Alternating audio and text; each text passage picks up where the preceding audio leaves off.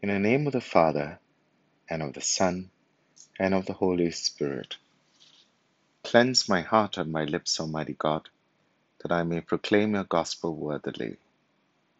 The Lord be with you. A reading from the Holy Gospel according to Mark. One of the scribes came up to Jesus and put a question to him. Which is the first of all the commandments? Jesus replied, This is the first. Listen, Israel. The Lord our God is the one Lord, and you must love the Lord your God with all your heart, with all your soul, and with all your mind, and with all your strength.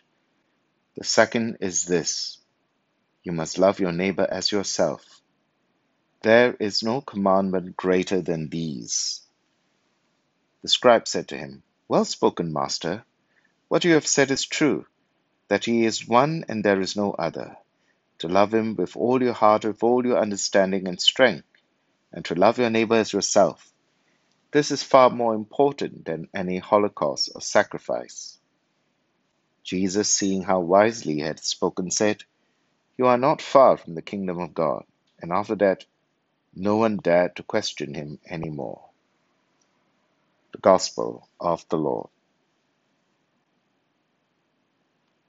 This last interrogator, a scribe who is an expert of the Mosaic law, has a very different tone from the preceding two groups, the Pharisees and Herodians, which we read about on Tuesday, and the Sadducees in yesterday's Gospel passage. Unlike the earlier groups, this man approaches our Lord with sincerity and goodwill. He is sincerely seeking an answer. He is not there to entrap our Lord with another loaded question. The question may seem like a no-brainer. That's because we have the benefit of knowing the answer. But it had been a critical issue debated by scholars over the centuries. The Torah was full of commandments, 613 of them. Some claim that they could actually be in the thousands. But scholars would debate and propose one general statement or overriding principle that would summarize and ground them all. For example, there is a tradition that Hillel, the teacher of Gamaliel and the Grand Master of St. Paul, had given this formula to an inquiring pagan. Do unto others what you want others to do unto you.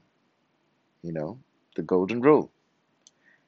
But our Lord turns to the Shema, the foundational creedal text of the Jews in Deuteronomy chapter 6, verse 4, to offer an answer. Having affirmed the uniqueness of God, our Lord continues with his two-part commandment of love.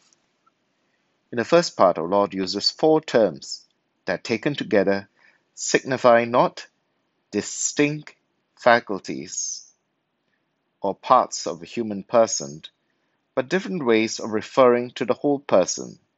So taken together, it emphasizes the need to love God with our entire being, with what entirely defines, with no part of us left out. The second part of the commandment comes from Leviticus chapter 19, verse 18. You must love your neighbor as yourself. Here we see the originality of our Lord's answer.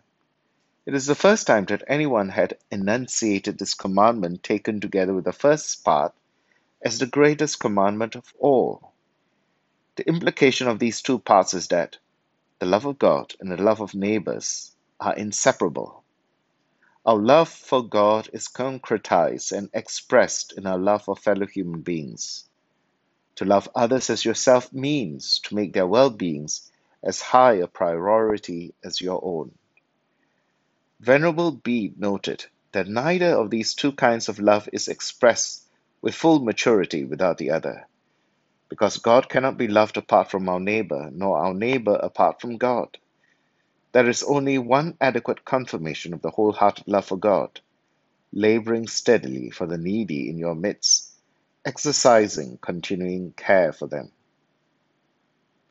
Our Lord concludes by saying that there are no commandments greater than these, to which the scribe offers his agreement: to love him with all your heart, all your understanding and strength, to love your neighbor as yourself. This is far more important than any holocaust or sacrifice.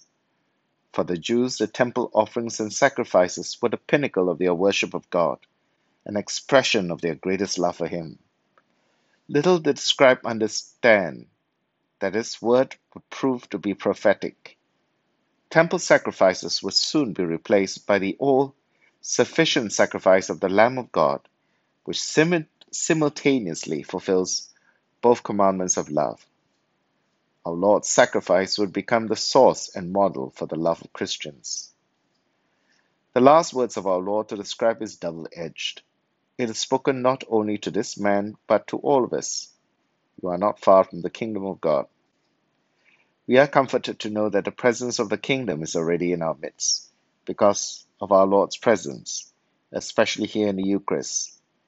But the words also came as a challenge. Let us not just be satisfied with our present state, but always seek to go further, to love deeper and grow in greater intimacy with God and neighbor. This is because love is not just a theory to be studied, but a reality to be lived.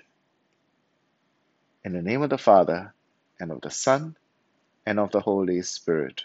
Amen.